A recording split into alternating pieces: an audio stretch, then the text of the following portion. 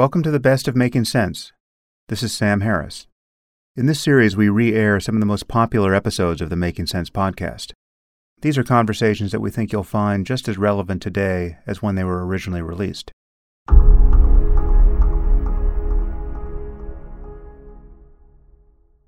Today I'm going to be speaking with David Krakauer, who runs the Santa Fe Institute, one of the most interesting organizations scientifically anywhere.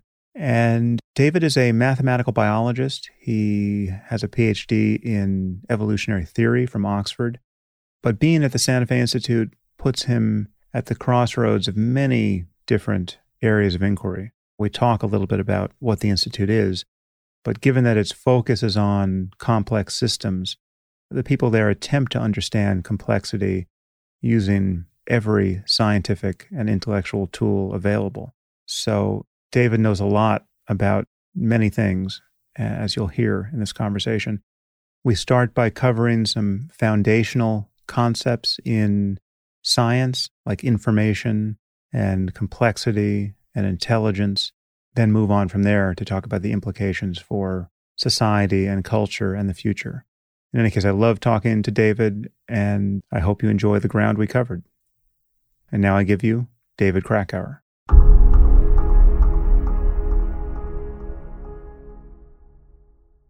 I have David Krakauer on the line. David, thanks for joining me on the podcast. Pleasure to be with you. So, David, you gave a really fascinating lecture in Los Angeles that I want to talk about. And I essentially want you to just track through that as much as you can without your visuals. Mm-hmm. And I'm especially interested in the importance of culture and the importance of artifacts that we create for human intelligence and resisting our slide into stupidity, which you talked about, which was the focus of your talk. But before we get there, let's just set the stage a little bit. Tell us a little bit about your scientific interests and background. So, well, it's great to be with you first. My scientific interests, as I've come to understand them, are essentially grappling with the problem of the evolution of intelligence and stupidity on Earth. And it's quite common for people to talk about intelligence. It's less common for people to talk about stupidity, even though arguably it's more common. Mm. And so my background is in mathematical evolutionary theory, and I essentially work on information and computation in nature that would include the nature that we've created, that we call technology, and where it came from, what it's doing today, and where it's going in the future. And so would you describe yourself as a mathematical biologist? Is that the right category? Yeah, I think it's reasonable. I think, unfortunately, all of these categories are starting to strain a little. Yeah, well, and now you're running the Santa Fe Institute, which I think quite happily its existence seems to be predicated on the porousness of these boundaries between disciplines, or even their non-existence. And so maybe describe the Institute for people who are not familiar with it. Yeah, so the Santa Fe Institute is in Santa Fe, New Mexico, as the name would suggest. It was founded in the mid-'80s by a group of Nobel laureates from physics and economics and others who were interested in trying to do for the complex world what mathematical physics had done so successfully for the simple world. And I should explain that. So the simple world would be the solar system, or inorganic chemistry, or black holes. They're not easy to understand, but you can encapsulate their fundamental properties by writing down a system of equations. When you get to the complex world, which basically means networked adaptive systems. So that could be a brain, a network of neurons. It could be a society. It could even be the internet. And in those networked adaptive systems, complex systems, the kinds of formalisms that we had created historically to deal with simple systems failed. That's why we don't have Maxwell's equations of the brain, right? We have large textbooks with many anatomical descriptions, some schematic representations of function, and some very specialized models. And the question for us at SFI is, are there general principles that span the economy, brains, the internet, and so on. And what is the most natural way of articulating them mathematically and computationally? Mm. And how is SFI different from the Institute for Advanced Study at Princeton, where I think you also were, if I'm not mistaken? Yes, that's right. So the IAS in Princeton is a lot older. It was founded in the 30s. We were founded in the 80s. And IAS is an extraordinary place, but the model, if you like, is much more traditional. So IAS has tenure, it has departments, and it has schools. We do not have tenure, we do not have departments, and we do not have schools. Right. So they've created, in some sense, they've replicated, I guess, a very successful model, that is the university model. We decided to start again from a blank slate. And we asked the question, if you were now reinventing a research institute based on everything that we now know, post-scientific revolution, post-technological revolution, etc., what should it look like? And so it's a more radical model. And we decided very early just to discard any mention of disciplines and departments and focus as hard as we could on the common denominators of the complex systems that we were studying. And it's truly interdisciplinary. You have economists and mathematicians and biologists and physicists all throwing their 2 cents on the same problems. Is that correct? Absolutely. I mean, just as an example, I mean, there's all this debate now about the demise of the humanities, but we, from the very beginning, decided that wasn't a worthwhile distinction between the natural sciences and the humanities. So we were working on the archaeology of the Southwest and using computational and physical models since the 80s, and have produced what is by now a very well-known series of theories for why, for example, some of the native civilizations of the American Southwest declined, the origin of ancient cities. And all of these are based on computational and energetic theories and close collaborations between archaeologists and, say, physicists. So the way we do it, I don't like to call it interdisciplinary because that's, in some sense, genuflecting in the direction of a superstition that I no longer take seriously. Right. And so what happens when you ignore all of that and say, let's certainly use the skills that we've acquired in the disciplines, but let's leave them at the door and just be intelligent about complex problems. Yeah, I mean, really what you have is an institutional argument, it seems to me, for the unity of knowledge or consilience, that really the boundaries between disciplines are much more a matter of university architecture and just the kind of bandwidth issues of any individual life where it takes a long time to get very good at one thing. And so by definition, someone starts out in one area as opposed to another and spends a rather long time there in order to get competent. Anyway, I think what you're doing there is very exciting. Thank you. So before we get into your talk, there's a few things I just want you to enlighten me and our audience about, because there's some concepts here that you're going to use that I think are difficult to get one's head around. And the first is the concept of information. And I think there are many senses in which we use this term, and not all of them are commensurable. It seems to me that there is a root concept, however, that potentially unites fields like genetics and brain science and computer science and even physics. So how do you think about information? Yeah, so I should say, and we've talked about this before, Sam, and that is, it's sometimes what I call the M cubed mayhem. That is M raised to the power 3 mayhem. And the mayhem comes from not understanding the difference between mathematics, the first M, mathematical models, the second M, and metaphors, the third.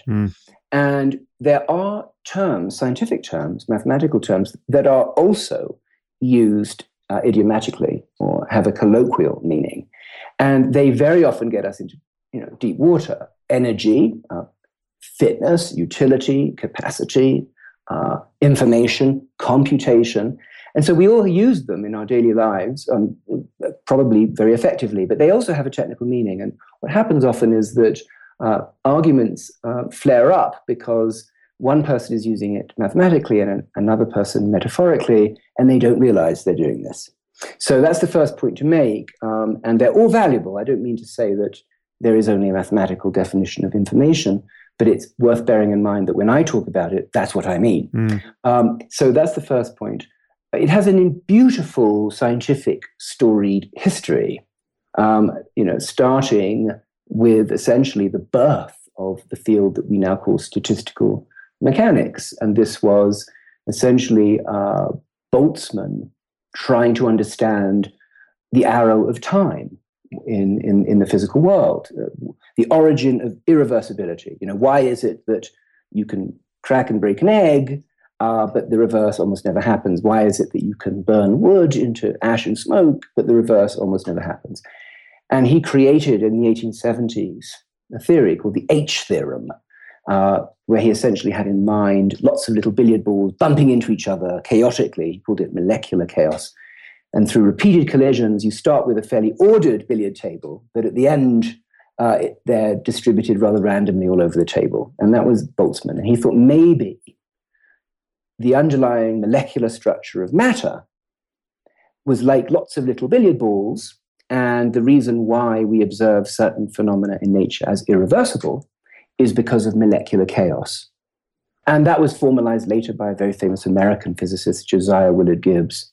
But many years later, the baton was picked up by an engineer working at Bell Labs, Claude Shannon. And he realized that there was a connection between physics and irreversibility and the arrow of time and information. It was a very deep insight that he had.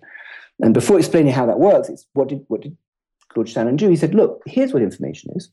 Let's say I want you to navigate from one part of a city to another, from A to B, in a car. I could just drive around randomly.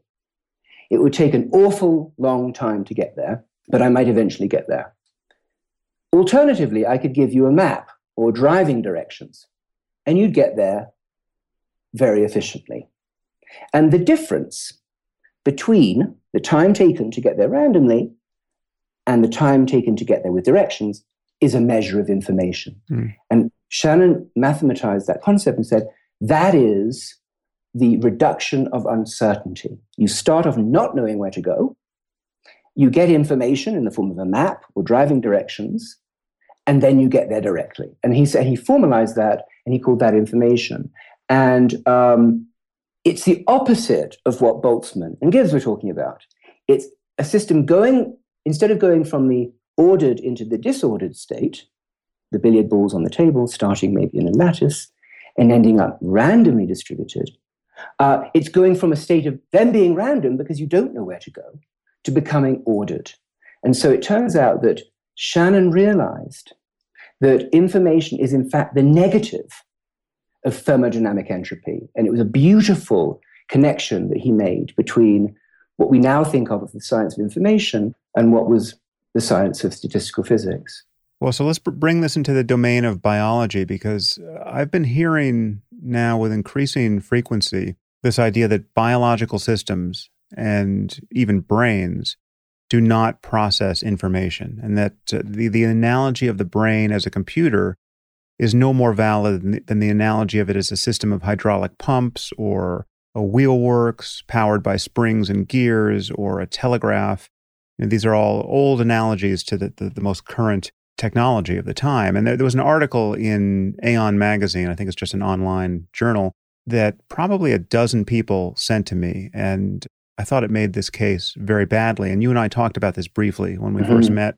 Yes. Now, it seems to me, no one, to my knowledge, thinks that the brain is a computer in exactly the way our current computers are computers. We're not talking about von Neumann architecture in our brains. Yes. But the idea that it doesn't process information at all, and the idea that the claim that it does is just as crazy as claiming that it's a mechanism of gears and springs, strikes me as fairly delusional. But I keep meeting people who will argue this, and some of them are very high level in the sciences. So I was hoping we could talk a little bit about the ways in which biological systems, in particular brains, encode and transmit information. Yes. So this takes me right back to my M-cubed mayhem, because that's a beautiful example in that paper of the author not knowing the difference between a mathematical model and a metaphor. And so you gave a beautiful example. You talked about springs and levers and their physical artifacts, right? And then there are mathematical models of springs and levers, which are actually used in understanding string theory. Okay. So let's talk a little bit about the computer and the brain. It's very important because you mentioned von Neumann, and it spans elegantly that spectrum from mathematics to mathematical models to metaphors. The first real theory of computing that we have is due to Alan Turing in the 1930s. And he was a mathematician. Many people know him from the movie The Imitation Game and for his extraordinary work on Enigma and decoding German submarine codes in the Second World War. But what he's most famous for in our world is answering a really deep mathematical question that was posed by the German mathematician David Hilbert in 1928. And Hilbert said, could I give a machine a mathematical question or proposition, and it would tell me in reasonable amount of time whether it was true or whether it was false, right? And that's the question he posed. Could we, in some sense, automate mathematics? And in 1936, Turing, in answering that question, invented a mathematical model that we now know as the Turing machine. And it's a beautiful thing. I'm sure you've talked about it on your show before. And Turing did something remarkable. He said, you can't answer that question. There are certain mathematical statements that are fundamentally uncomputable. You could never answer them. And it was a really profound breakthrough in mathematics because it said there are certain things in the world that we could never know through computation. So years later, Turing himself in the 40s realized that in solving a mathematical problem, he had actually invented a mathematical model, the Turing machine. And he realized the Turing machine was actually not just a model for solving math problems, but it was actually the model of problem solving itself. And the model of problem solving itself is what we mean by computation. And in the 1950s, actually 58, John von Neumann, who you mentioned, wrote a book, a very famous book called The Computer and the Brain. Yeah. They said perhaps what Alan Turing had done in his paper on intelligent machinery is given us the mathematical machinery for understanding the brain itself. And at that point, it became a metaphor. And John von Neumann himself realized it was a metaphor, but he thought it was a very powerful one, as they so often are. So that's the history. And so now, up into the present. So as you point out, there's a tendency to be a bit, epistemologically narcissistic. We tend to use whatever current model we use and project that onto the natural world as almost the best fitting template for how it operates. Here's the value and the utility and disutility of the concept. The value of what Turing and von Neumann did was give us a framework for starting to understand how a problem-solving machine could operate. We didn't really have in our mind's eye an understanding for how that could work, and they gave us a model for how it could work. For many reasons, some of which you've mentioned, the model is highly imperfect. Computers are not robust.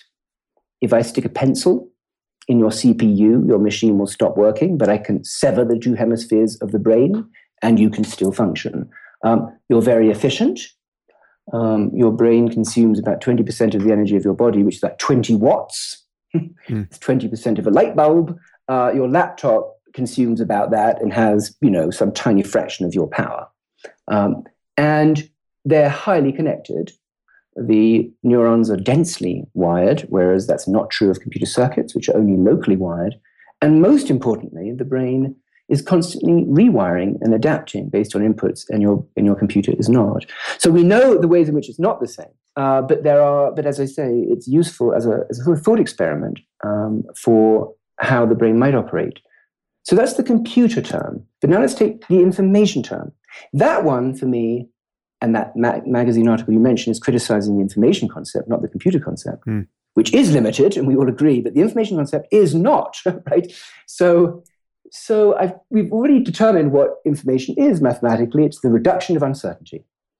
And if you think about your visual system, when you open your eyes in the morning and you don't know what's out there in the world, electromagnetic energy which is transduced by photoreceptors in your retina and then transmitted through to visual cortex, allows you to know something about the world that you did not know before. So it's like going from the billiard balls all over the table to the billiard balls in a particular configuration. Very formally speaking, you have reduced the uncertainty about the world, you've increased the information, and it turns out you can measure that mathematically. And the extent to which that's useful is proved by essentially neuroprosthetics. Mm-hmm. The information theory of the brain allows us to build cochlear implants. It allows us to control robotic limbs with our brains. So it's not a metaphor. It's a deep mathematical principle. It's a principle that allows us to understand how the brain is operating and re-engineer it. Mm. And so it's one of those cases where I think the article is so utterly confused that it's almost not worth attending to. Now, that's information. Information processing, if that's synonymous in your vocabulary with computing in the Turing sense, then you and I have just agreed that it's not right. But if information processing is what you do with Shannon information, for example, to transduce electromagnetic impulses into electrical firing patterns in the brain, then it's absolutely applicable. Mm.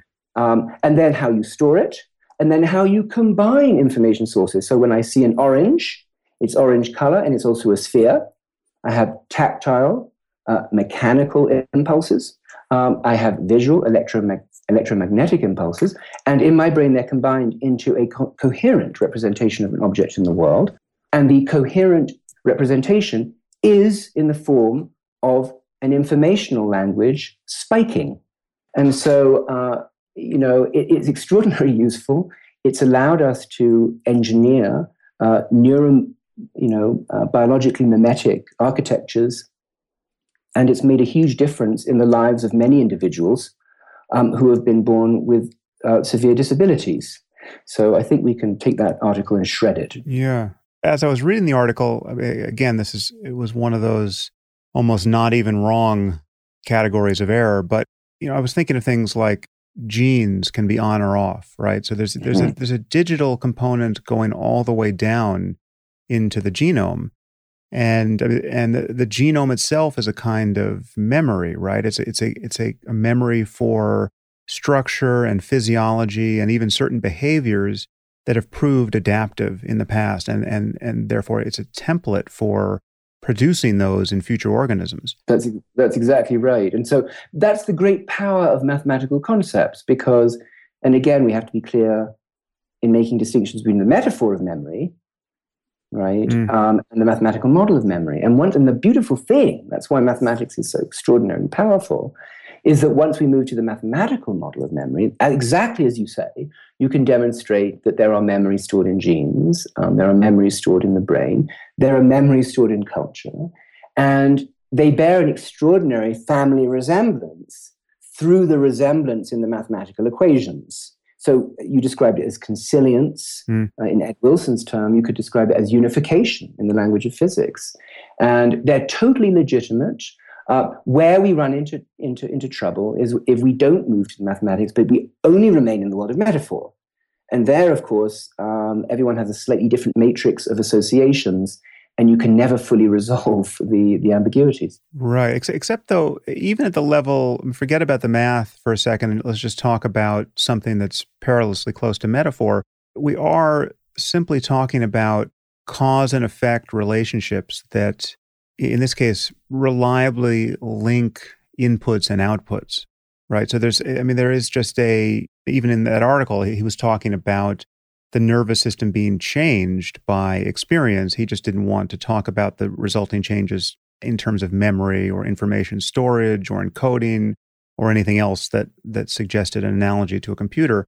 But there's just this fact that change in physical structure can produce reliable change in its capacities going forward. Yes. And whether we want to call that memory or not, or learning or not, biologically, physically, that's what we're talking about. Absolutely, it's what we're talking about. No, you're right. You see, that's the point. It has to do with this legitimate fear of anthropomorphism. And I think that what we do in these sort of more exact sciences is try and pin down our definitions so as to eliminate some of the ambiguities. They never go away entirely.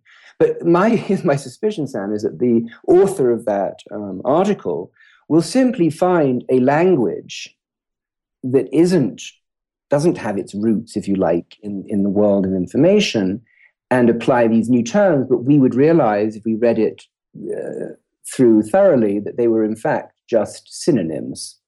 Right? He would find himself having to use these terms because they are, to the best of our knowledge, the best terms we have to explain the regularities we observe. Right. And yet we don't have to use terms like hydraulic pumps or the four humors, or we can grant that there have been bad analogies in the past where the details are not actually conserved in any way going forward. Well, but look at a good example. It's a beautiful example, because where we have used that is if you're talking about your cardiac system or your urinogenital system, it is entirely appropriate to use Harvey's model, which was the pump, right? So the ones that worked have stuck, and I think it's just time that will tell us whether or not our use of the informational concept will be an anachronism or will have enduring value. Well, for those of you who are interested to read this paper that we are trashing, I will put the link on my blog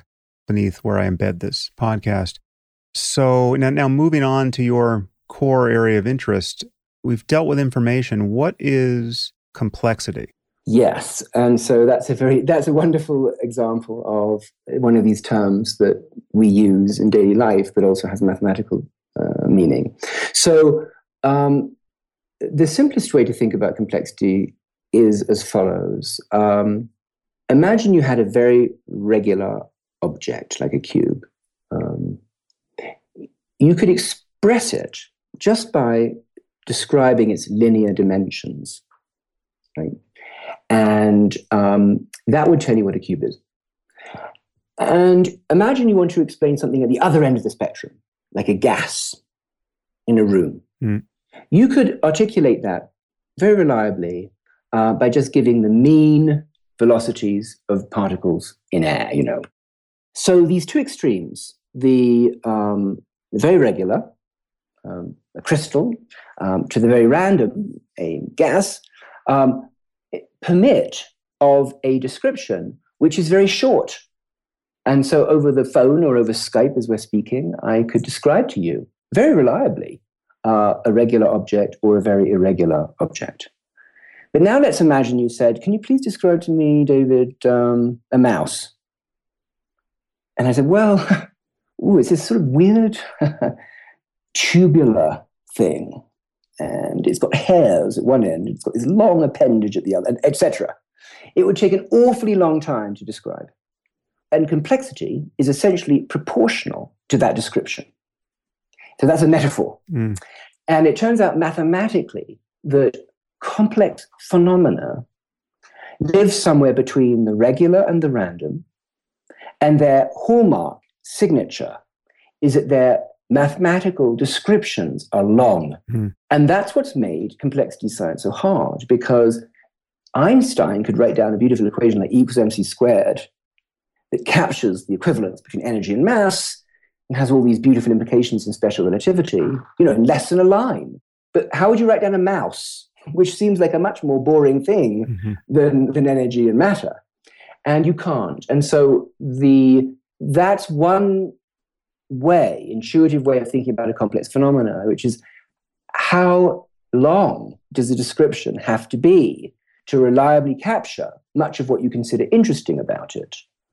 And one point to make immediately is that, if you look at physical phenomena, they started off long too, right? So before Kepler revolutionized our understanding of celestial mechanics, we had armillary spheres with all these epicycles and deferents, right? Explaining incorrectly the circular motion of celestial mass. And it took a while for us to realize that there was a very compact, elegant way of describing them. And it could be that for many complex phenomena, there is a very elegant, compact way of describing them. But many others, I don't think that will be the case. So complexity are as I said, these networked adaptive systems.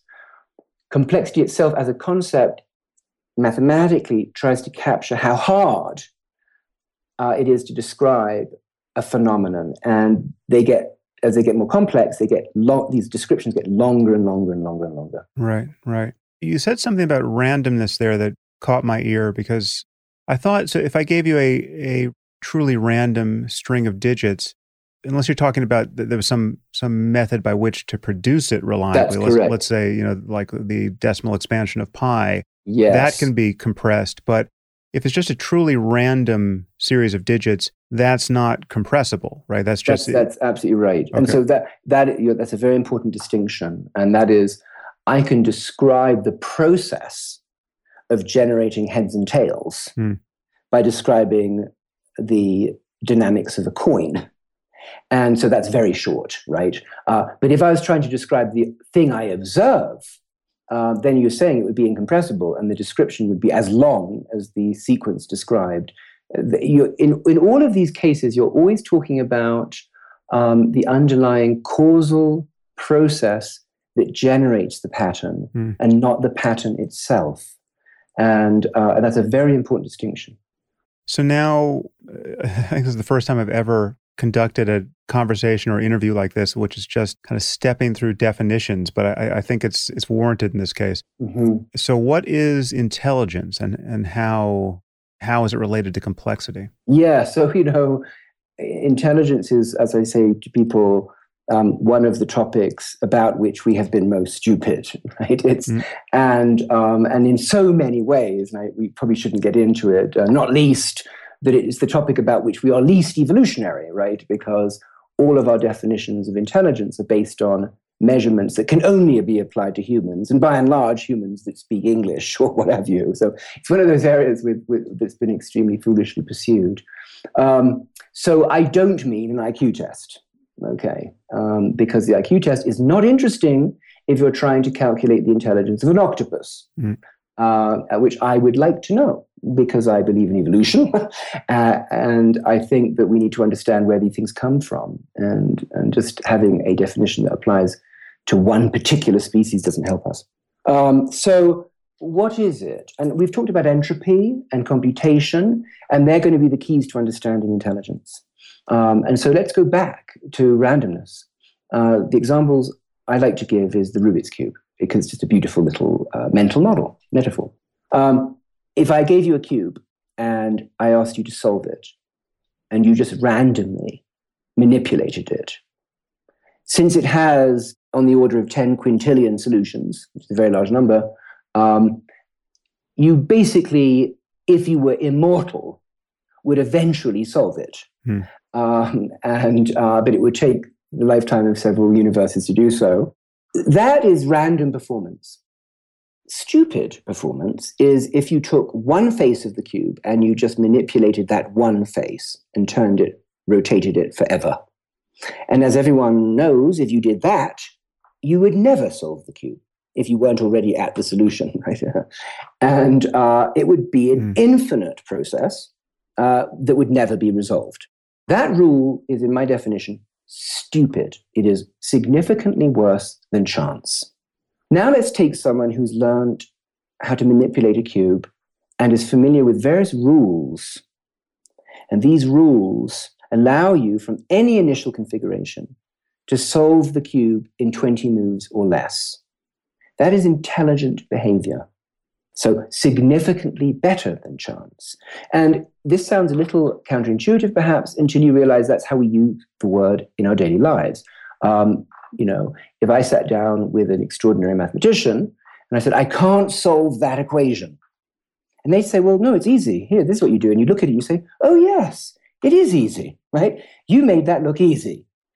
That's what we mean when we say someone is smart. They make things look easy. If, on the other hand, I sat down with someone who was incapable and they just kept, dividing by 2, for whatever reason, I'd say, what on earth are you doing? What a stupid thing to do. You'll never solve the problem. What a foolish thing to do. What a inefficient thing to do. Right? So that is what we mean by intelligence.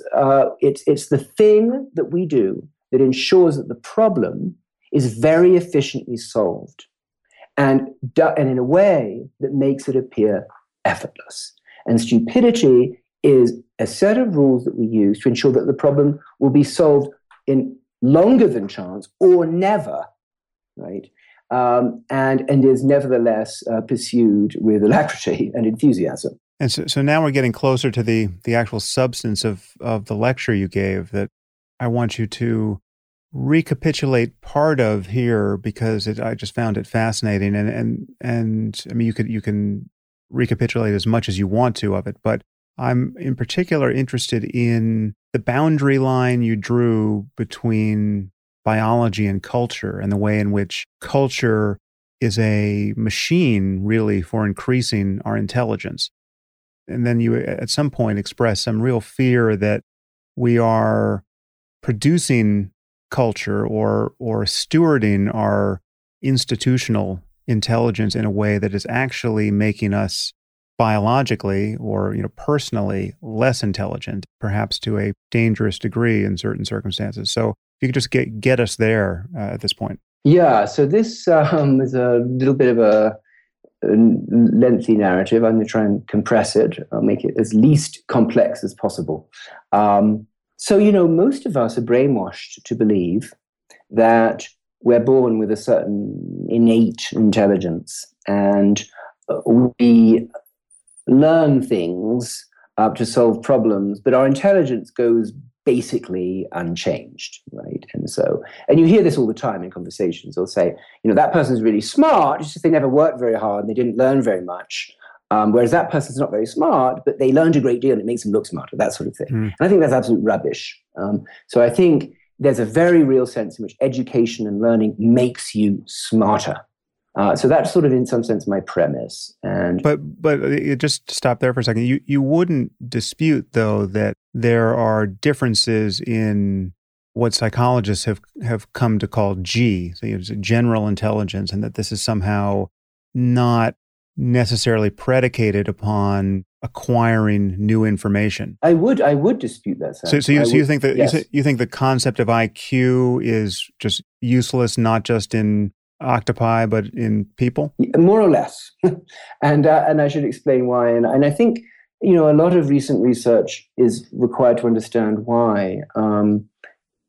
Let's just take an example. There are just canonical examples, the young Mozart, right? People will say, well, look, wait a minute. This is a kid who at the age of 7, had absolute pitch, and, in his teens, you could play him a symphony that he could recollect note for note and reproduce on a score, and etc., right? And surely this is an individual who's born. And what we now understand, of course, is that his father was a tyrant who, from an extraordinarily young age, drilled him and his sister in acquiring perfect pitch, in the subtleties of musical notation, and consequently, he was able to acquire very young characteristics that normally you wouldn't acquire later, because normally you wouldn't be drilled. And in fact, more and more studies indicating that if you subject individuals to deliberative practice regimes, they can acquire skills that seem almost, extraordinary. Let's take G and the IQ in general. So we now know that what it really seems to be measuring is working memory. And many working memory tasks are correlated, and they live on this low-dimensional space that we call G.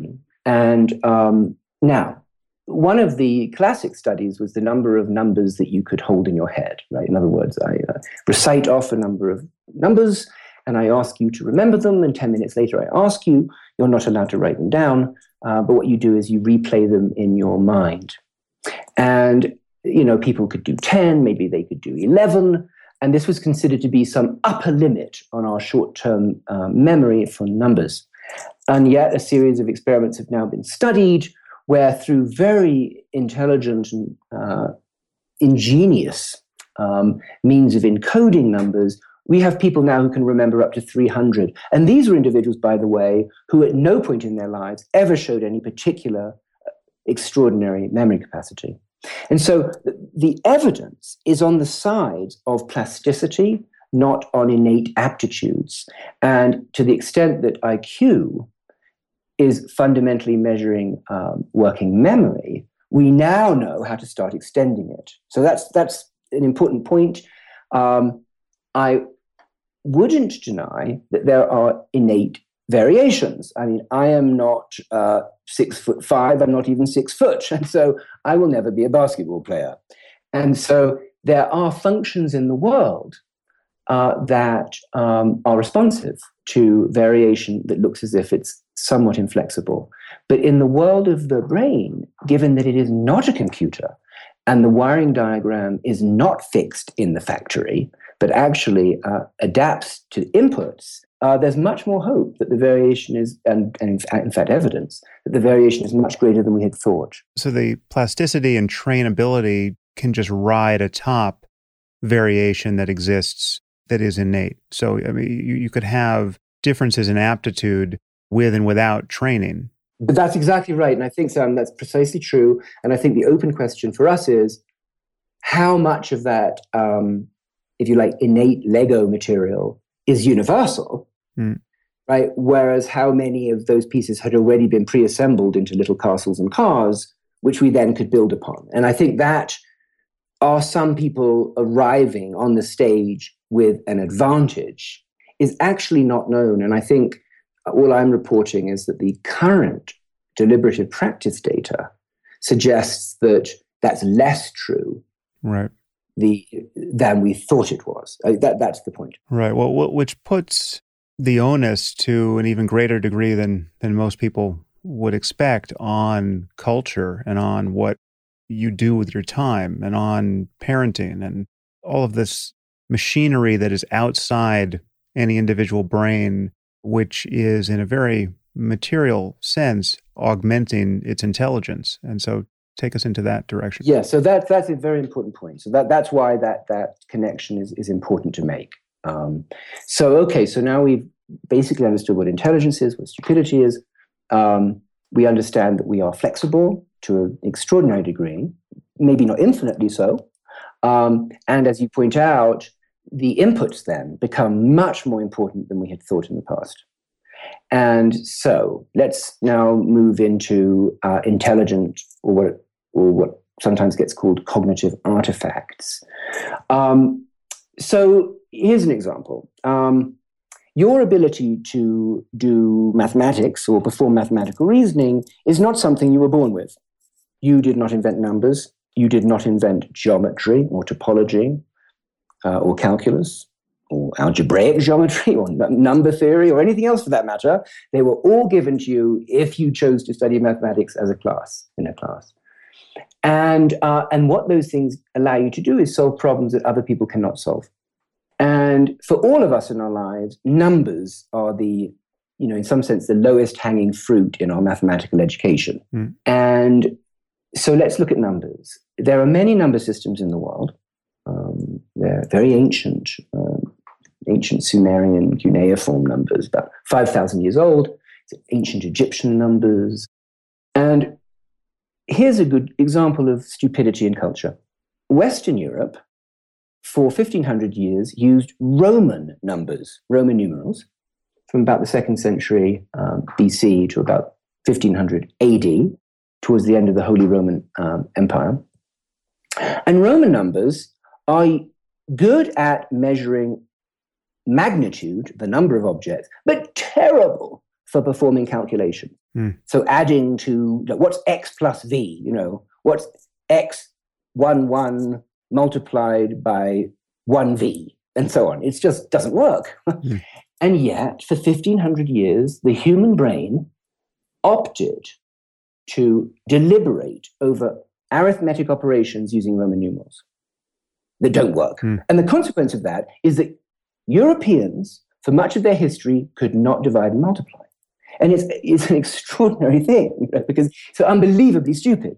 And it's unbelievably stupid when you realize that in India and Arabia, they had a number system, started in India, moved to Arabia, that was available from about the 2nd century, that is the one that we use today, that would effortlessly be able to multiply and divide numbers. And so that's a beautiful example of the interface between culture and our own reasoning. And the reason it's so intriguing is because once I've taught you a number system, like the Indian Arabic number system, base 10 number system, you don't need the world anymore. You don't need paper anymore to write it down. You can do these operations in your mind's eye. And that's what makes them so fascinating. And I call that kind of object that was invented over the course of centuries by many, many minds, complementary cognitive artifacts. And their unique characteristic to it is, not only do they augment your ability to reason, in the form, for example, of multiplying or dividing, but when I take them away from you, you have in your mind a trace of their attributes that you can deploy. And that, it's interesting, that's probably what's new in thinking about the evolution of cultural intelligence. For a long time, psychologists, cognitive scientists, archaeologists have understood that there are objects in the world that allow us to do things we couldn't do otherwise, right? I mean, a fork, right? Or a scythe, right? Or a wheel, it's been understood. But there is a special kind of object in the world that not only does what the wheel and the scythe and the fork does, but it also changes the wiring of your brain so that you can build in your brain a virtual fork or a virtual scythe or a virtual wheel. Of course, not those, but and that is, I would claim, by the way, the unique characteristic of human evolution. Wouldn't you put language itself into this category? Absolutely, I would. Absolutely, I would. The reason I separate them, by the way, is that many people erroneously assume that the other examples are derivative of language. Most famously, mathematics. It was thought up until quite recently that mathematical reasoning depended on linguistic reasoning, and that in fact it was just a special form of it. We now know that's not true. And in fact, that both humans and non-human primates are capable of representing number equally well. And in fact, humans, when they perform mathematics, are not using the linguistic parts of their brain, but the parts of their brain that represent number that we share with non-human primates. Right. So what else would you put in this list of cognitive artifacts? So the complementary cognitive artifacts, the things that have that desirable property that I mentioned, numbers. The other example that I'm very enamored of is the abacus. And the abacus is a device for doing arithmetic in the world with our hands and eyes.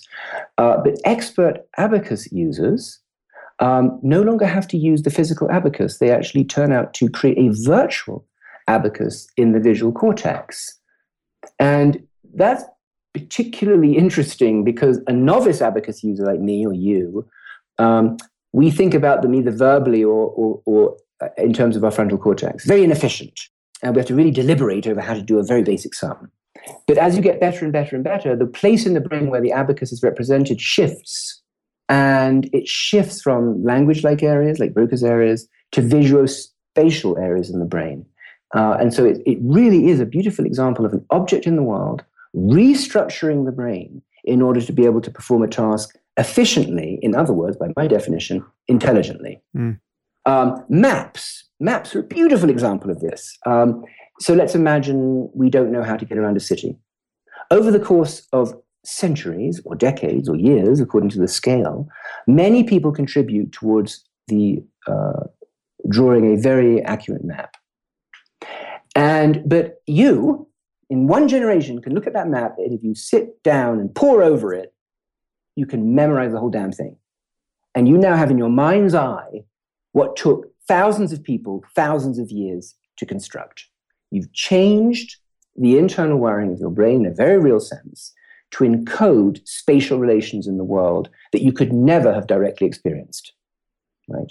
And that's a beautiful complementary cognitive artifact. And then some mechanical instruments. You could say that an armillary sphere or an astrolabe or a sextant or a quadrant, as you become more and more familiar with them, you have to use them less and less, right? And so you build, if you like, a kind of a simulation in your brain of the physical object. And at some point, in some cases, you can dispense with the object altogether. The other shoe drops. There's another kind of cognitive artifact that you want to talk about, and tell us about the downside to all of our cultural creativity here. Yeah, so there's another kind of cognitive artifact, and I mentioned a few, in fact, the scythe or the wheel or the fork, that don't lend themselves to rewiring and hence making the cognitive representation more efficient, but in fact is the opposite.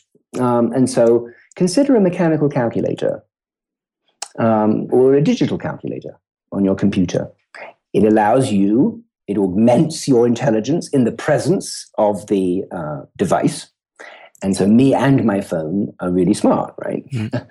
But if you take that away, you're certainly no better than you were before, and you're probably worse because you probably forgot how to do long division because you're so dependent on your phone to do it for you.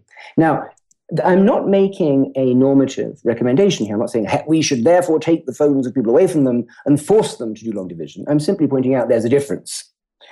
And the difference is that these, what I call competitive cognitive artifacts, don't so much amplify human representational ability, but replace it.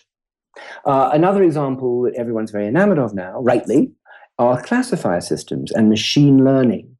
And so we have this beautiful example recently of AlphaGo, a deep belief neural network being trained to beat an extraordinary ninth dan Go player.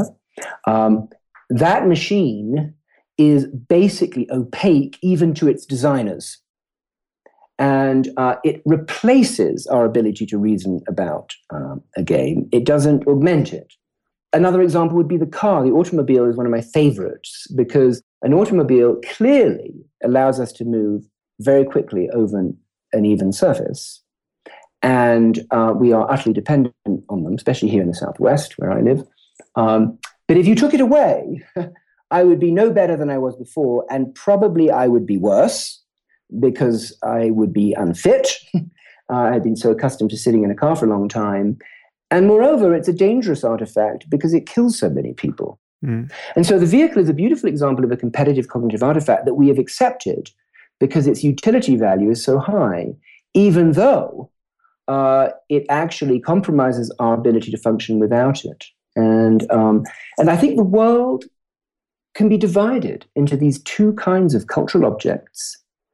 And the question, of course, is, can we depend on these objects always being around? Mm.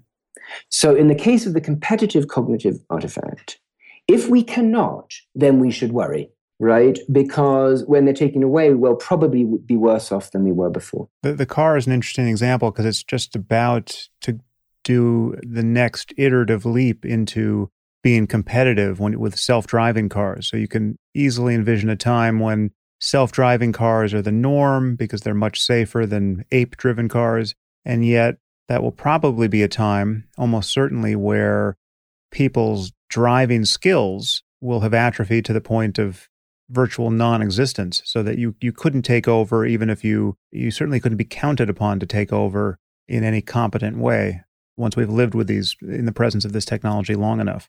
That's absolutely right. And it's interesting because the driverless car does several things at once. One is it eliminates the leg. Mm. And the second thing is it eliminates our map-making ability because you don't have, right? And so on. So it actually assaults several cognitive capacities at once. And I really think the debate that we need to be having, and this is where I've been somewhat frustrated by all of the singularity debate or the AI doom and gloom debate, because the argument that seems to be playing out in tech circles is, will we create a machine that will turn around and say, you expend too much energy, you have a disrespect for the environment, I'm going to make you a battery. Right? Mm. The Matrix nightmare. Mm.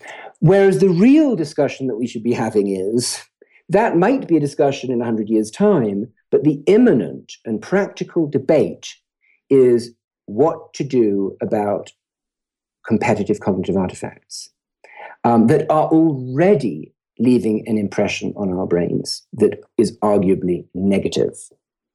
And when I have a discussion with someone about this topic, as a rule, the only recourse that they have, and it's totally reasonable, is they're not going away. Mm. But there's something else that hasn't been mentioned here, and this is really interesting, which has to do with the complex system of the brain and the domino-like effect and interconnectedness of representational systems. So it's been known, for example, for a long time that the abacus, if you become competent at the abacus, you're not just competent at arithmetic. It actually has really interesting indirect effects on linguistic competence and geometric reasoning generally. And so it doesn't have a firewall around it such that its functional advantages are confined to arithmetic. And in fact, I think that's generally true for all interesting complementary cognitive artifacts. So if I give you a fork or chopsticks or a knife, it's true, you're better able to manipulate and eat your food. But you also develop dexterity. And that dexterity can be generalized to new instances. And for me, the main concern is not only that the world will go south and will no longer have highways and cars, but actually the indirect, diffusive impact of the eliminating a complementary cognitive artifact, like a map, on other characteristics that we engage in. And I would really strongly claim, and this is where the debate needs to be had, because I don't have an answer, is that your familiarity with map making and topological, geometric reasoning is generally valuable in your life, not just in navigating across a city. And so taking away a map doesn't just make you worse at getting from one door to another, it makes you worse in many ways. Yeah, and I think there are probably many other examples of this. I'm not very close to this research, but I know that many learning experts believe that cursive writing, for instance, is actually important to learn, even though we're living in increasingly a typing world and ultimately a voice recognition world, because it's actually intimately connected with just the acquisition of literacy itself. I mean, just the pace at which you write, when you write cursively, the linking of letters is not surrounded by a firewall. It's not a discrete task. It's actually related to learning to read well. Yeah, I mean, a good example of this, by the way, that both Einstein and Frank Lloyd Wright depended upon was toy cubes. So early in their youth, they both became very enamored of these cubes and would construct, like Minecraft, they construct these worlds out of cubes. And both of them claimed, Frank Lloyd Wright in the case of architecture, and Einstein in the case of the geometry of the universe, that the intuitions that they built up playing with these cubes were instrumental in their later lives. And I would claim the same is true for maps, right? I mean, if you know how to navigate through a true space, like a Euclidean space or a curved space on the surface of the Earth, that allows you to think about different kinds of spaces, relationship spaces, right, or idea spaces. And the notion of a path from one idea to the other as a metaphor actually has an immediate and natural implementation in terms of a path in real space. And so you can see immediately how these things are of value more broadly. But you prefaced what you said here that you weren't making any normative claims, but really the norms just come flooding in once you talk about the possible changes in our cognition and perhaps even our ethics, once you begin to change the cultural landscape with competitive as opposed to cooperative technology. So let's talk a little bit about the kind of normative claims one might want to make here, because there's the norms that as they apply to each person's specific abilities. I mean, most of us want to maximize our capacity to get what we want out of life. And if we were convinced that some technology that we were using was reliably diminishing that capacity or producing a spectrum of effects that we were not considering, but once they came to our attention, we would have to grant that these were negative in our lives.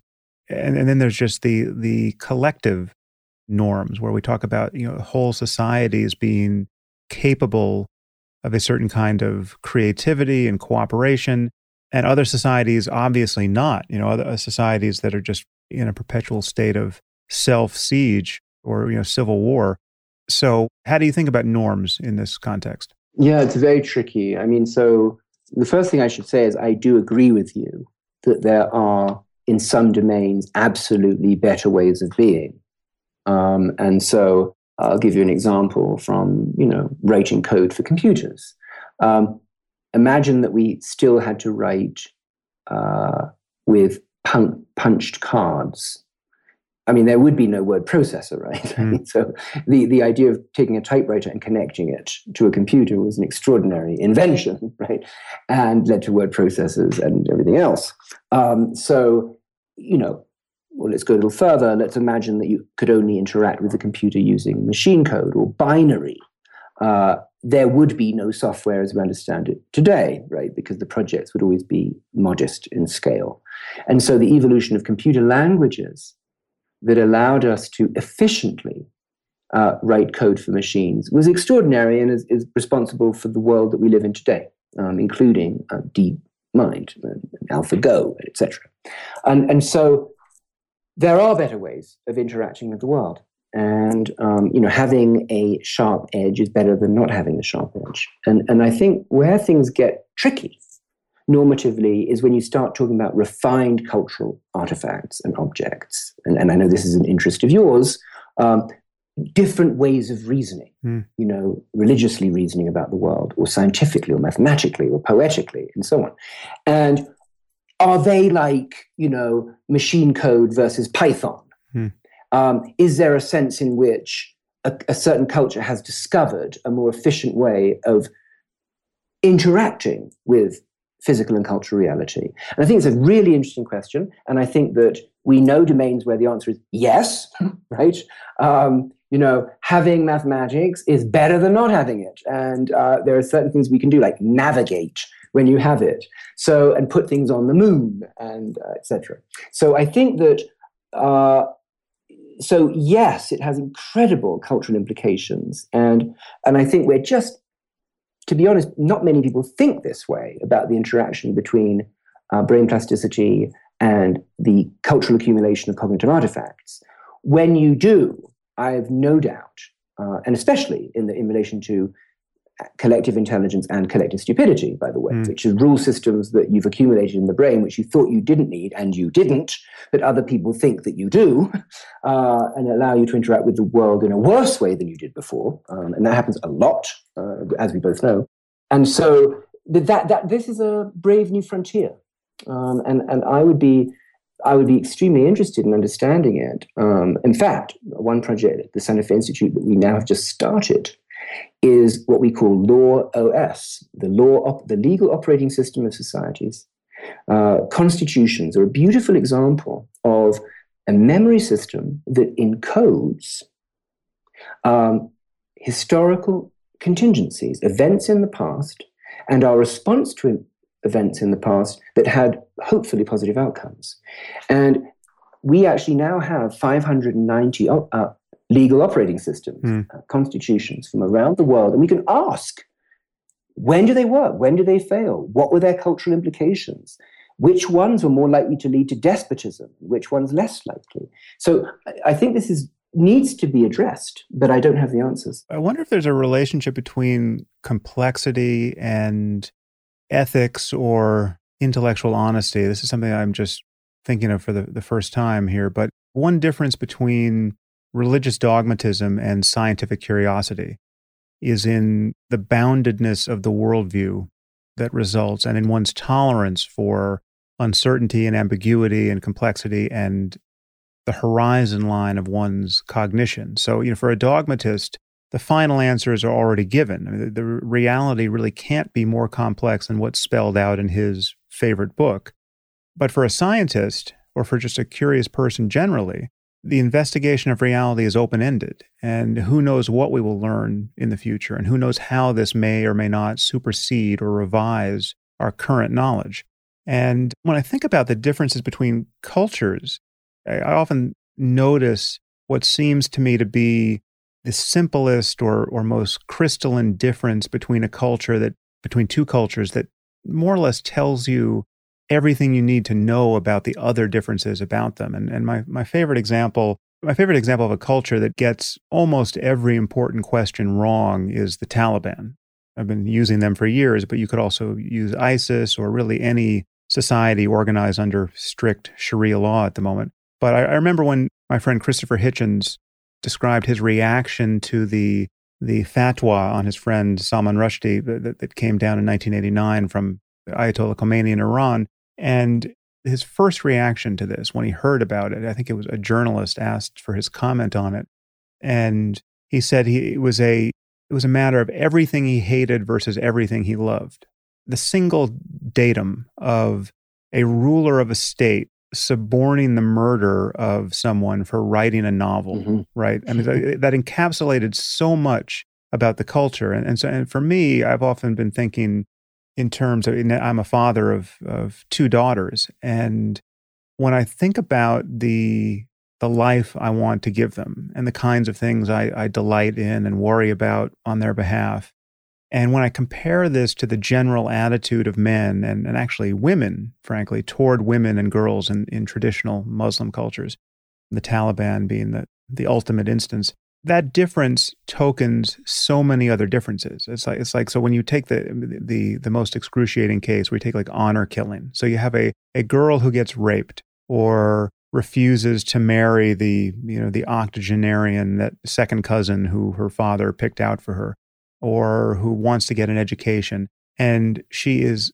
with some regularity, gets killed by a male family member who considers this a dishonor. And again, I'm not talking about the behavior of a lone psychopath. I'm talking about someone who is psychologically normal in a culture that is reinforcing behavior that really only a psychopath in our culture could possibly indulge. Mm-hmm. And so there's this single difference, the treatment of women and girls, that I think tells us almost everything we need to know about the likely differences at every other level, intellectually and ethically, in that culture. I mean, so we know a lot about what that culture is not going to do if it considers it a major priority to keep half of its population illiterate and living in cloth bags, as is the case under the Taliban. I would too. So just in relation to this discussion, I'd say maybe two things. So one is the systems that you're describing are intriguing instances of the persistence of rule systems whose outcomes we would describe without hesitation as stupid. And certainly in relation to the treatment of human beings. And so that is, for me, a genuine scientific problem, which is, I happen to know, as you do, that many people in those societies are deeply unhappy. And these rule systems are imposed upon them. And so why is it they're so persistent? Right? And now, by the way, in Western society, let's be clear, I mean, in women didn't have the vote until, the late 20th century. So we weren't that much better, but we realized the error of our ways. So that's one. And the second is the implication that I've already described, which is that the rule systems leave an imprint on your reasoning in a very tangible form. And so if you are encoding a cultural form that is, hateful or intolerant, just like the abacus is leaving an imprint in how you reason, this is leaving an imprint in how you think about the world. Yeah. And so that's point one, and I think that's really important and challenging. And the second, sort of in relation to I don't know what to call it, what I guess would distinguish a scientist from someone who has an orthodoxy. I mean, I guess it's enshrined in Richard Feynman's quote or definition of a scientist as someone who believes in the ignorance of experts.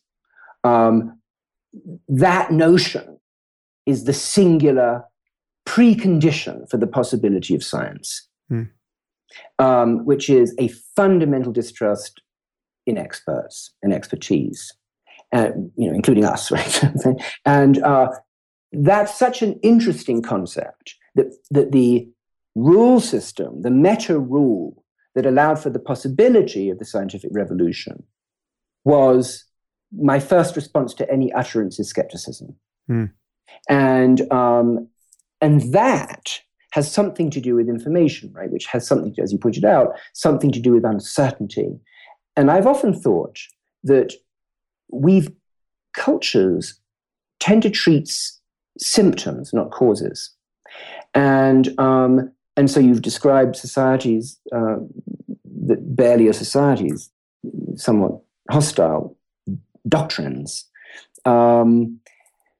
My feeling is that the way that you really should address these things is somehow start creating a pedagogical schema that allows people to live with uncertainty, that makes them happy about that, not unhappy about it, that reassurance should come in the form of possibility, right? Not the lack of it.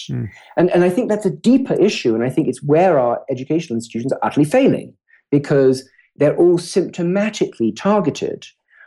Whereas what you're talking about, your notion of Hitchens' response about all that I love and all that I hate, is this deeper issue of, yes, we live in a void. The solar system is a dense bit of matter in an otherwise sparse universe. Do you delight in that, or are you horrified by that? And that kind of thing, that psychological profile, is the thing that inclines you towards science or towards orthodoxies. So kind of opening out to the future from there, how do you view the future of civilization and our species in light of this basic uncertainty? Feel free to riff about various dystopian or utopian possibilities, but I mean, there's obviously on the one end, there's the idea that we might destroy ourselves, or that our global civilization might fail, or there's the possibility that we can dimly imagine of us more or less engineering everything that's wrong with us out of existence and eventually exporting an unimaginably advanced culture to the rest of the galaxy.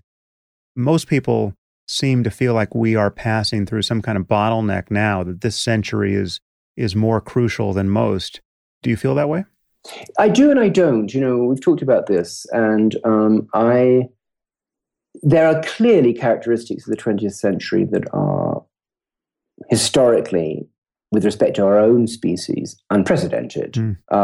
Population growth all happened in our century, in the last few decades, right? Computer technology, as we understand it, happened in the last few decades. Medicine that works according to scientific principles as opposed to trial and error is very new. Hygiene and the understanding of the implications of biological evolution in terms of the ethical treatment of each other and of non-human animals is new, and so on. So it's an incredible century, I think, in many ways. But in other ways, it's not. You could argue that the first time that we committed our internal representation to the world in the form of cuneiform lettering on clay tablets was a greater event in human history with greater implications moving forward. So I don't know. I think there are times in history where extraordinary things have happened, and it's hard to apportion differential weight to them. Except the one difference I would note there is that I think you certainly could defend that claim that was as important a breakthrough, and certainly the breakthrough that enabled all the other ones that we deem important. But what you don't have there with the birth of writing is a technology that gives even a single individual, to say nothing of a state, the power to destroy the species, in terms of just creating literally the physical destruction, if you're going to talk about biological terrorism or anything else that could get away from us. Yes. No, I think that, as a lot of this is quantitative, not qualitative, right? In other words, gunpowder and was clearly extraordinarily important, and the machine gun as opposed to the cavalry, as we saw in the devastation of the First World War. I mean, so look, I don't mean to, I do think we tend to, it's a little bit like your earlier question about, are we obsessed with information processing now because we live in the computer age? And do we not see revolutionary transitions in human culture in the past because we only think they can be computational and atomic or biological weaponry in the present, that sort of thing. So I'm just conscious of that. But I do think it's true that there are just extraordinary things that are happening.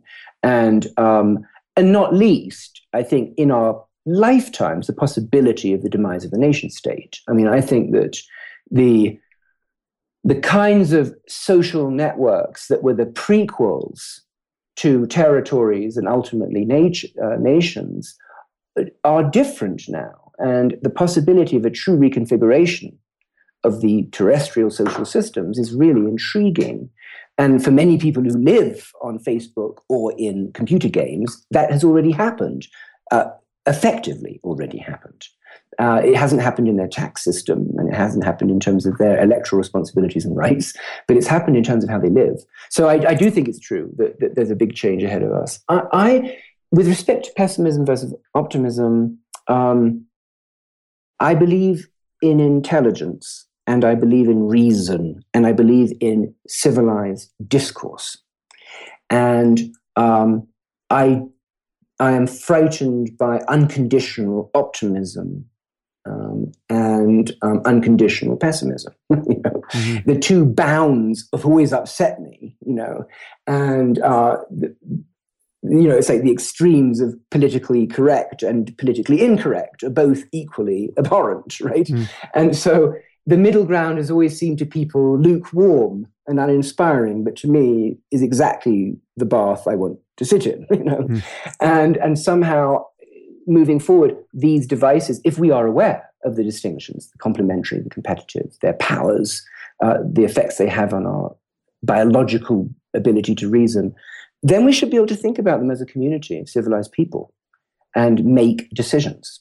And, one of my great fears, to be honest, has been what I see as the systematic erosion of human free will.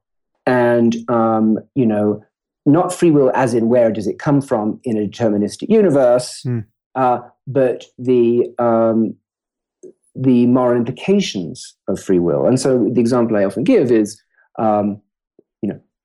free will is only as good as its empirical execution. That is when you get a chance to exercise it. And it doesn't matter if you have it, if you can't exercise it, right? So if I incarcerated you, if ISIS came into power, it doesn't matter if you had free will because they would deny you your ability to execute it. Mm. And so but we are voluntarily choosing not to exercise it. And a few examples, what movie should I watch?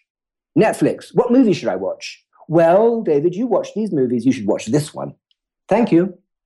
And next time, even more constrained. And eventually, only one, Amazon, what book should I read? Well, people just like you read books just like this. And what this is doing is, if you think about it geometrically, is it's contracting the volume of my free choice. And under the, in some sense, economic pretense of allowing me to exercise greater free choice. And it is absolutely true that I could say no. But it gets harder and harder and harder. And I think that, I've often imagined you could live in a world where, let's imagine I wrote an app, and I sometimes call this app Voter App. And what you do is you enter into this app your economic circumstances, where you live, your history of interests in politics, and it will tell you better than you ever could who you should vote for. And let's imagine the equivalent, a medical app. It monitors, it's sort of the iWatch version 4, right? It measures everything about your body that could be measured. And it says, no, when you go to the restaurant, you shouldn't really be eating an aubergine tonight. It's time for, whatever, like chicken sandwich or the reverse. So, and I think that's not alarmist. I think that over the course of the next decade, more and more decisions will be outsourced in this competitive form, such that what remains in our competence and in our hands is a tiny particle of freedom.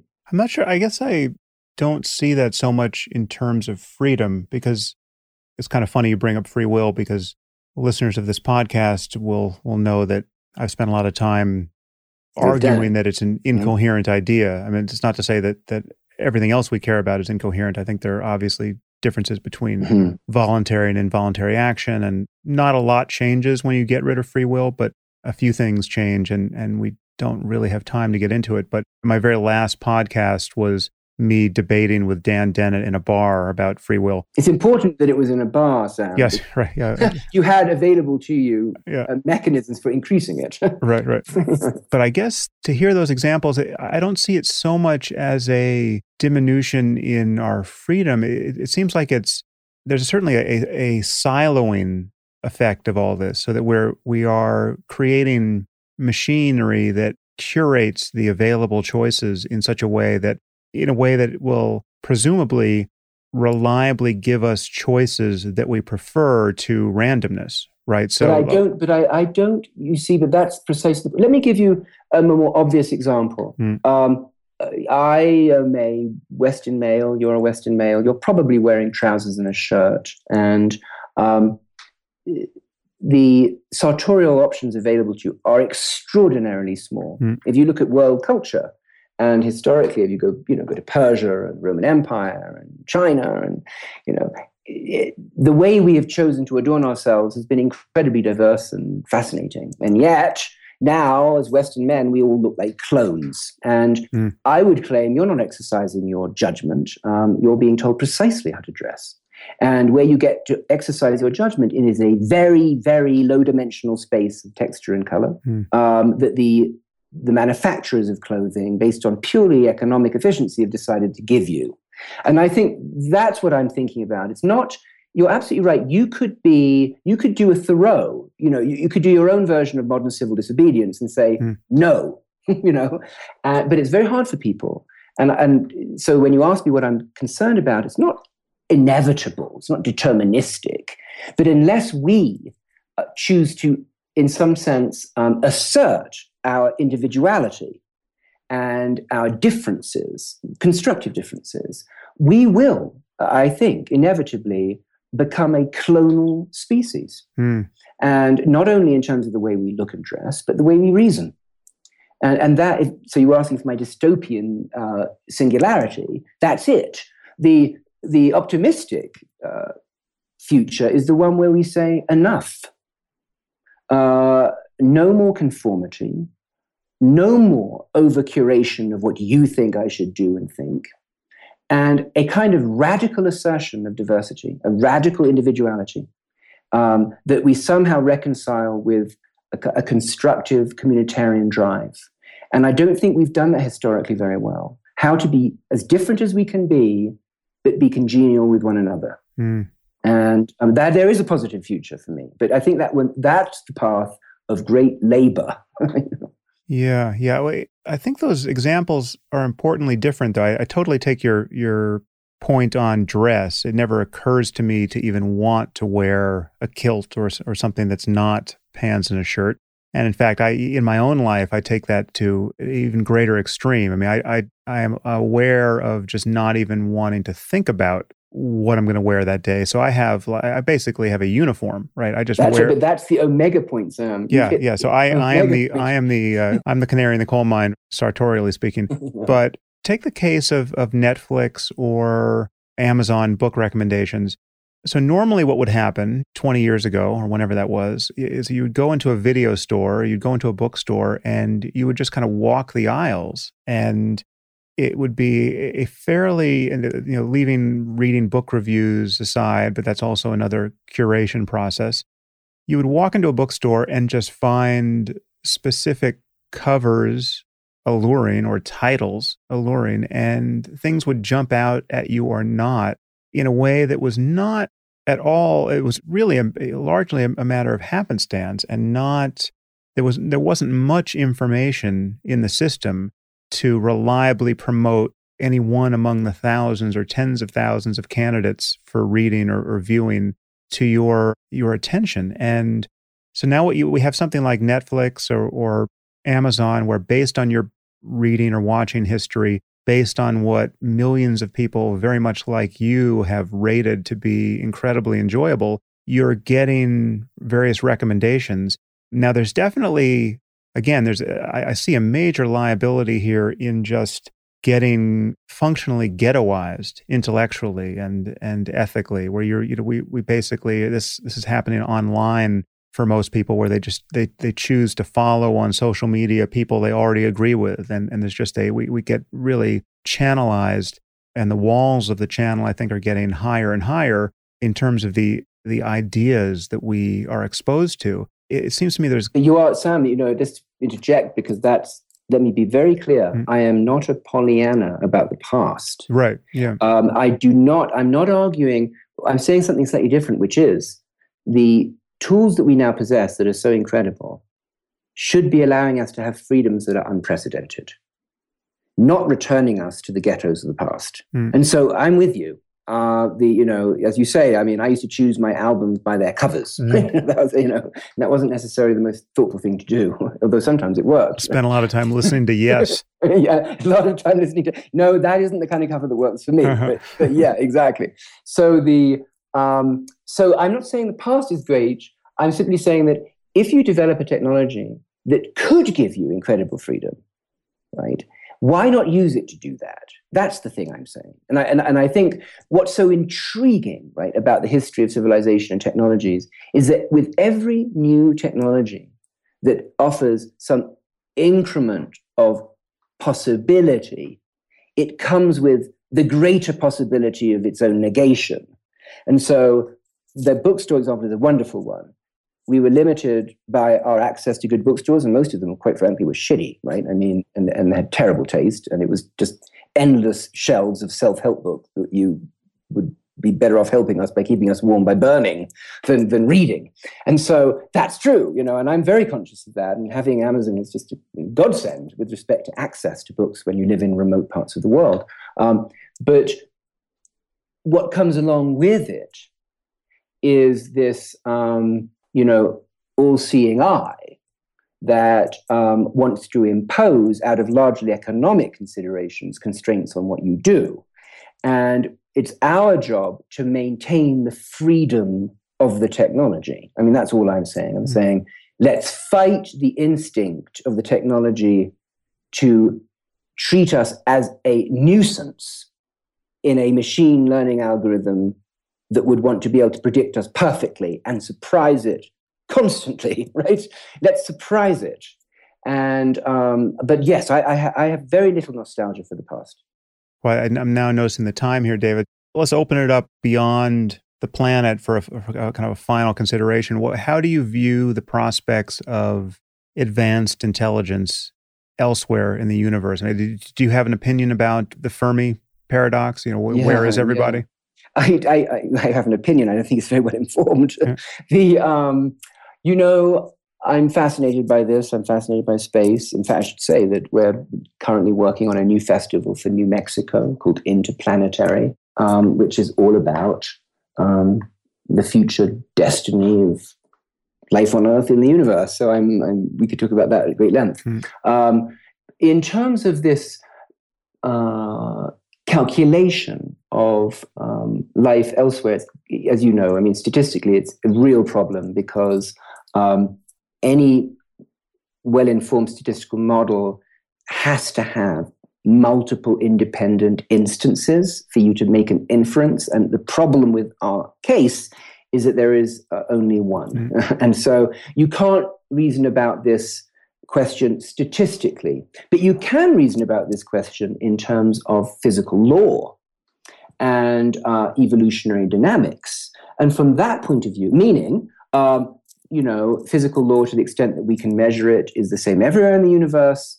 And to the extent that biological mechanisms are emergent to physical law, there's nothing particularly special about the Earth.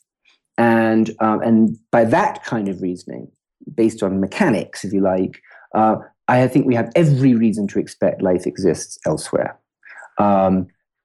But you can't reason from statistics, and and that often leads to a rather fruitless discussion.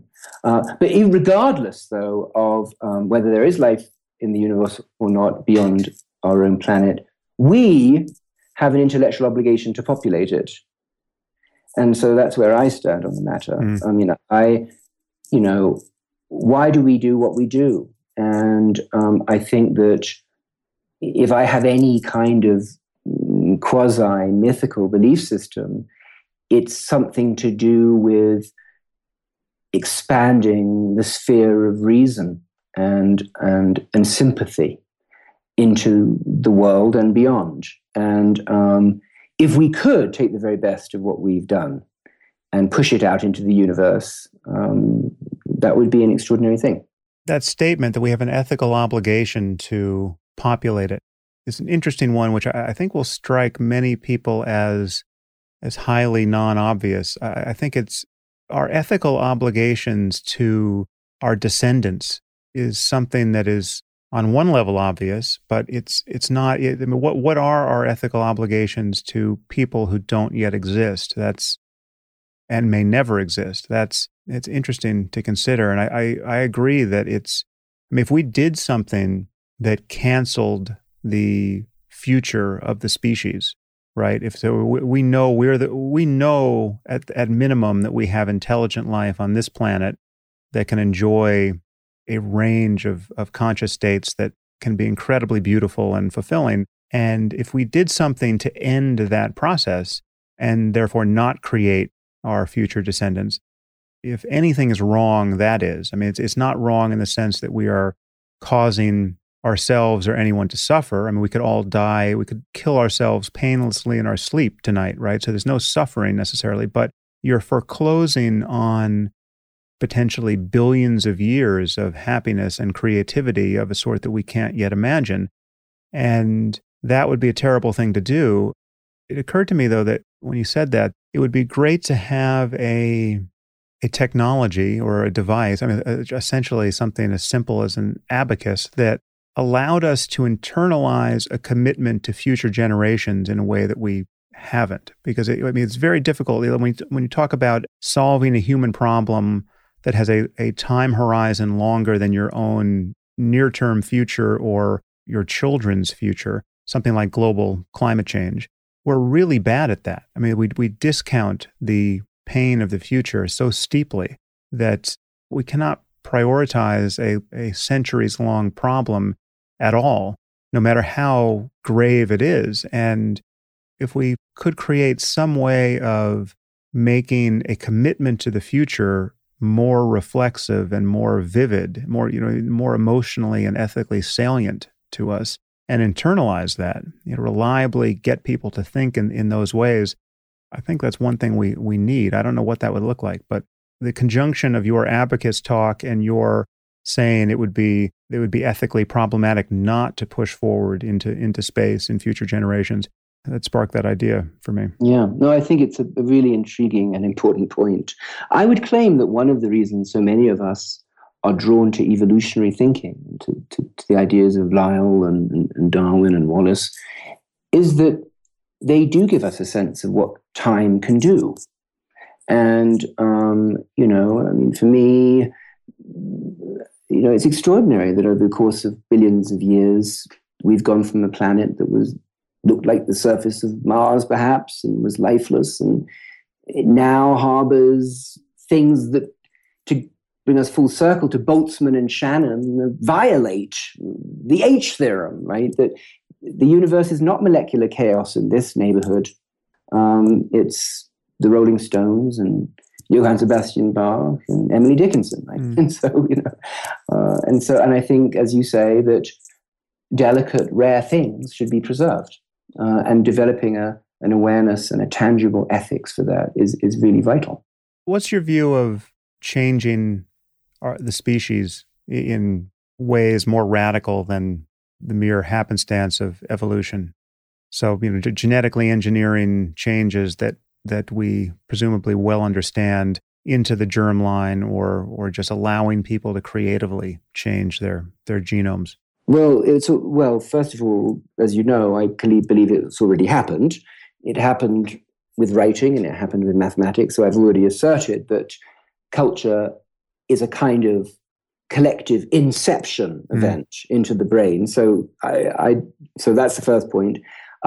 we've been modifying ourselves forever. I mean, by either with nutrition or with exercise or with society. And so the question is whether or not this represents a radical discontinuity in the styles of intervention. And I guess that comes down to a question of the time it takes to change the system a lot.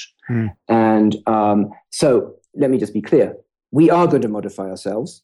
And if, for example, a pandemic emerged with a virus that had a morbidity rate of 80%, and someone had invented a modified CRISPR system to render you immune that required a change in the genomes of each cell in your body, it would be adopted. Not only it would be adopted, it would probably be made obligatory. So, and that's not really that far-fetched. And so it just is in a matter of time, such things will happen. And some of these will be extraordinary. I mean, we will probably be able to eliminate certain forms of cancer, not all. And we will modify ourselves willingly and I think appropriately. Where I guess the debate will persist is exactly the way debates persist in the case of enhancement in sport, right? Where to draw the line. And that comes down to a question of fairness, right? The ethics of fairness. And, I do view the march of technology as kind of inevitable, but I would like to accompany it with reason. And I think one form of reasoning that's useful in these debates is to find precedents. So when people talk about CRISPR, which is our currently most powerful genetic engineering technology, it's worth bearing in mind all the things that we've done already to change genetics, either naturally or unnaturally, and what we've done to our microbiome, in our diets and biochemically, which is a part of our genome, by the way, and that we are utterly dependent upon. So it always helps, I think, to create continuity in reasoning, to find prior instances that we can use to think about the future. So I guess, at some point, if we were to colonize other planets and those other planets had different, masses such that the effective gravity that we experienced was greater or lower, or they had slightly different compositions of gaseous molecules in their atmosphere, we would quite willingly re-engineer ourselves. So I actually think that, in a sense, is inevitable. Yeah. All right. So in closing, David, I'm going to ask you a question that you seem uniquely well poised to find annoying or even unanswerable, given what you said about IQ. But I've asked this of a few smart people on my podcast, and I think I'm going to demand an answer, no matter how much you recoil. Demand it. Who is your vote for the smartest person in human history? If you could put one human brain into the room to talk to the aliens, who would you nominate?